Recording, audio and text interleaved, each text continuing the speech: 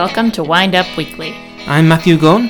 And I'm Katie Canfield. And we're here to share the week's news in wine. This week on Wind Up Weekly, top headline in coronavirus news is March sales in the UK rise by over 30%. In other news, sales of Brioche Baches are high in the UK. Hail hits Bordeaux. Treasury registers Penfolds brand name in China. Campari to buy Champagne House Lallier. And our cocktail of the week. So before we dive into the news, we've had a few highlights in the past week in wine, although it's been a little bit quiet, we have to say, as I'm sure you all can relate. But we continue with the virtual tastings. I've seen quite a few good ones, and I'm going to give another plug to the California Wine Institute webinars as they continue. This week featured Elaine Chacon-Brown and Rory Williams of Frog's Leap, Tres Sabores, and his own winery, Calder. It was really great. It was, he's so enthusiastic about sustainability, about farming, about, new regions in the U.S. because he farms in Napa Valley, but also in Mendocino. It was just a really interesting conversation and tasting. And I think, although there's a lot of noise out there with the virtual tastings, and not everyone does them that well, I think the caliber is improving even in the last couple of weeks, and it's just about finding those good ones and hanging on to them, because some of people are doing more series, and it's good to see. People are learning about how to present their information and their wines remotely rather than in person. So I agree, it's definitely going to, I hope it's going to improve as people figure out what they're doing. And Rory's a fantastic speaker and a very knowledgeable one as well. And once he gets going, it's hard to stop him because he really loves his craft. And I think the other highlight for me is non-wine related. But for all of you out there who have your homemade masks and are wearing them out and about, I listened to this little nugget of information from NPR, and it's pantyhose is a way of improving the effectiveness of your mask. So, in fact, all you have to do is take a pair of tights or pantyhose or whatever, the lady of the house has in her closet, and cut a strip, I don't know, about 6 inches wide, so that you have the hoop, and then that goes over the mask, and it actually seals it tighter. So it can make it up to 50% more effective, they said. Anyway, I thought that was a fun fact and wanted to share. Thank you, Katie. And now on with the news.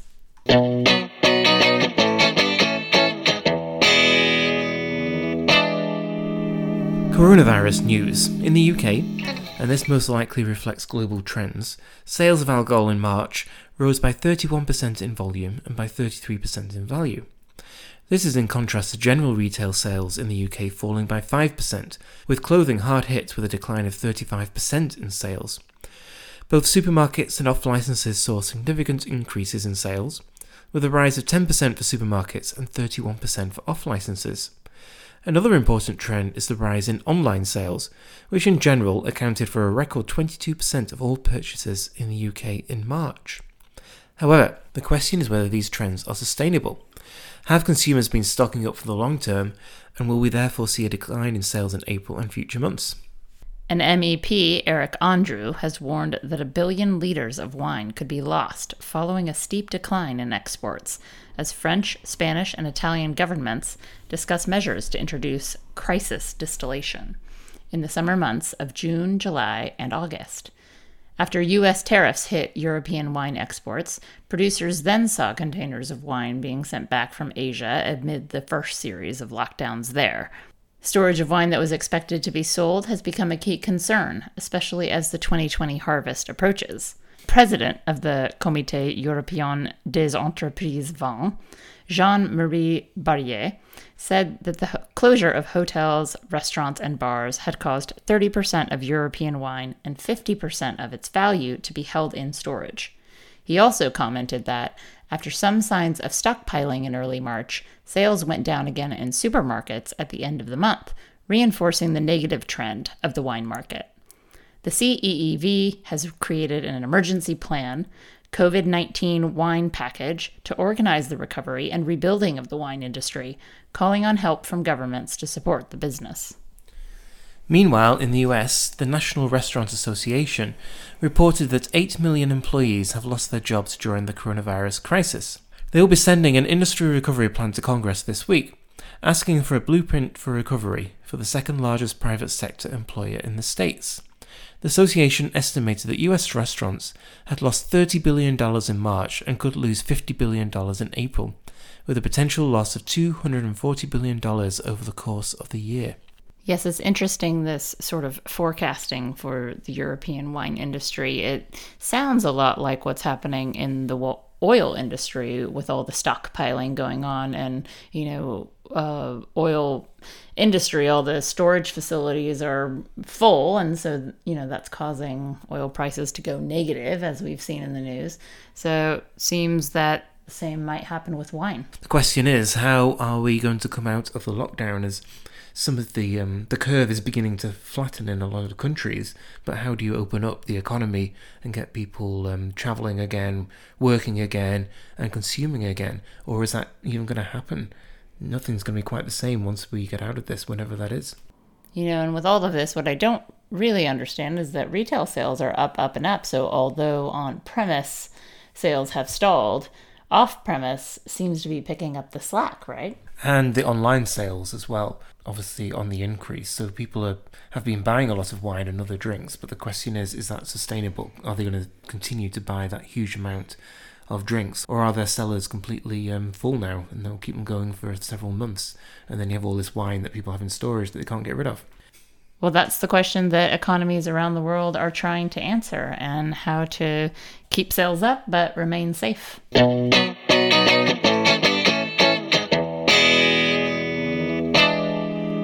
The Spanish region of Rías Baixas has been fashionable since the 1990s, leading the way in transforming the reputation of Spanish white wine.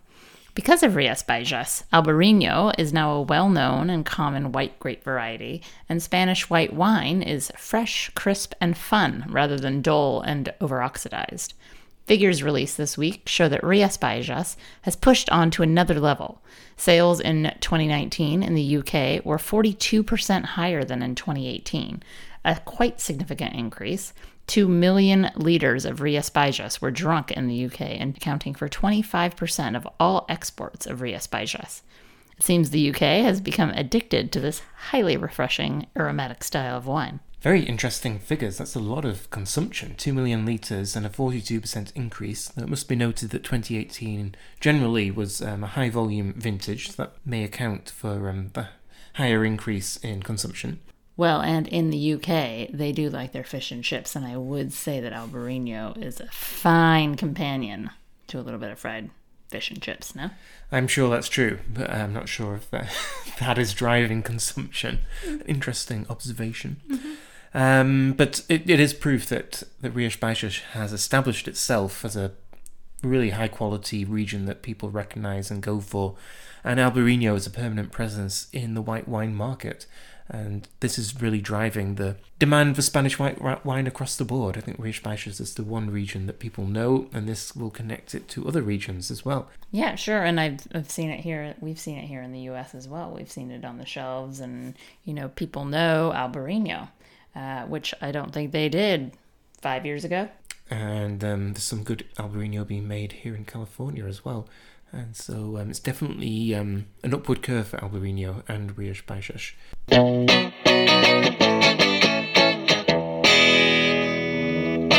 Two hailstorms occurred in Bordeaux on Friday and Saturday, 17th and 18th of April.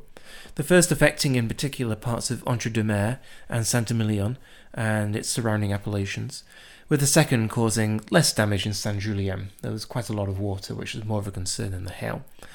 As ever with hail, the effect was very localised, with some vineyards untouched and others greatly damaged. It was estimated that between 600 and 800 hectares had received 80% damage, while on the right bank in Saint-Emilion and Castillon, between 3,000 and 4,000 hectares had received at least a 10% crop loss. The conclusion, though, is that it's still too early to assess the impact on the 2020 harvest. So is that going to drive prices up then as we look towards the 2020 vintage of Bordeaux? Well, the most of this hail seems to have fallen in Entre-deux-Mers, where prices are low. True. So it's a fairly generic growing region. Saint-Emilion wasn't affected too much. It's more in the neighbouring regions of Castillon and also Côte de Franc, where prices again are quite low. So I don't think it's going to have too much of an impact on that unless there's further damage in the future. And then in Saint-Julien, where the prices are high, that doesn't seem to have caused too much damage. Well, while the commerce of wine is sort of at a standstill in some ways, the growing season continues.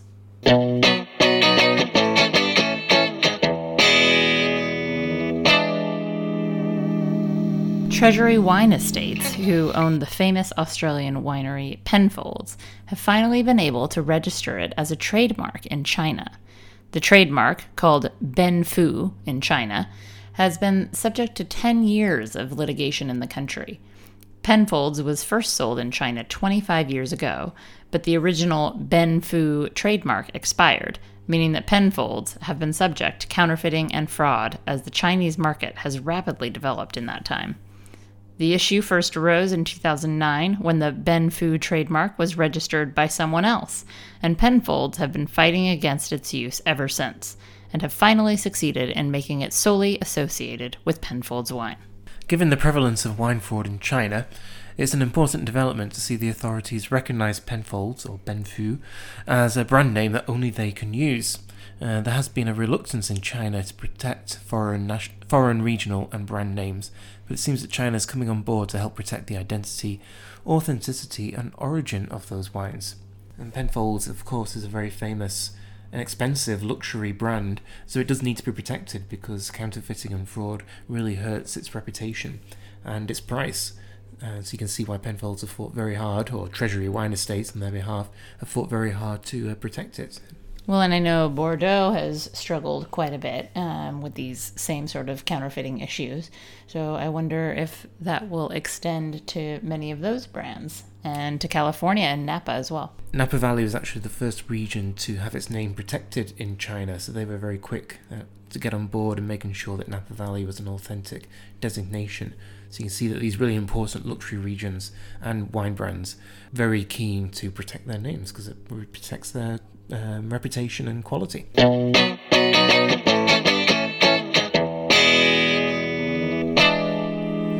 Campari is in negotiations to take an 80% stake in Champagne Lallier, which would make Campari the first Italian enterprise to own a champagne house. Lallier produce 700,000 bottles of their own champagne each year, with another 300,000 from related brands. The wines are generally found in good restaurants and independent wine shops, but the Campari purchase would certainly open up a much broader market for the house. Well, as with all of these acquisitions, we just have to hope that quality remains high. It's interesting that Campari are looking to invest in champagne, despite the global slump and expectation of even further reduced profits from the firm. Yeah, we talked about this last week when I was talking about Syl Brun from Charles Isaac, and he talked about how champagne sales now are very much down by as much as 80%, but over the next 10 years they're really confident of sales increasing, and so this would suggest that Campari feel the same, that champagne is definitely a very safe area to invest in. Where I'm sure, though I don't have actual data, that champagne sales have slumped when there's not disposable income readily available. But, economies all bounce back and champagne rises again. So if Campari, which I expect they do, have the financial strength to weather the storm, then they'll be in good standing for the long run. And of course, Dom Perignon was first released in the middle of the Great Depression. And so people do turn to luxury even in difficult times. Maybe in small... Fun fact, Matthew. Yeah, maybe in small amounts. And Lallier is a good producer. They're across the road from Moët et Chandon in Épinay. So they have a good track record of producing pretty good quality wine, not too expensive.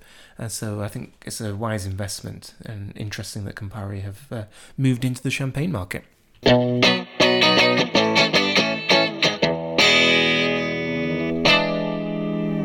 So most of our loyal listeners will know that we close out the pod with our wine of the week, but This week we have something different for you.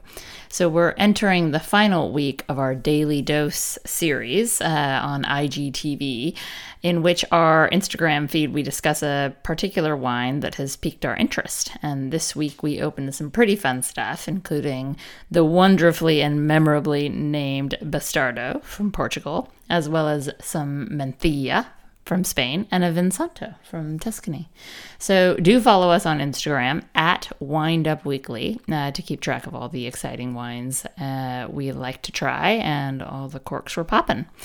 But for the pod, instead of a wine of the week, we're presenting our cocktail of the week, which features two of our favorite drinks, sherry and vermouth. The cocktail is called the Bamboo, and the recipe we followed in making the cocktail dates back to 1912. Although the cocktail itself is a lot older than that and was firmly established by then.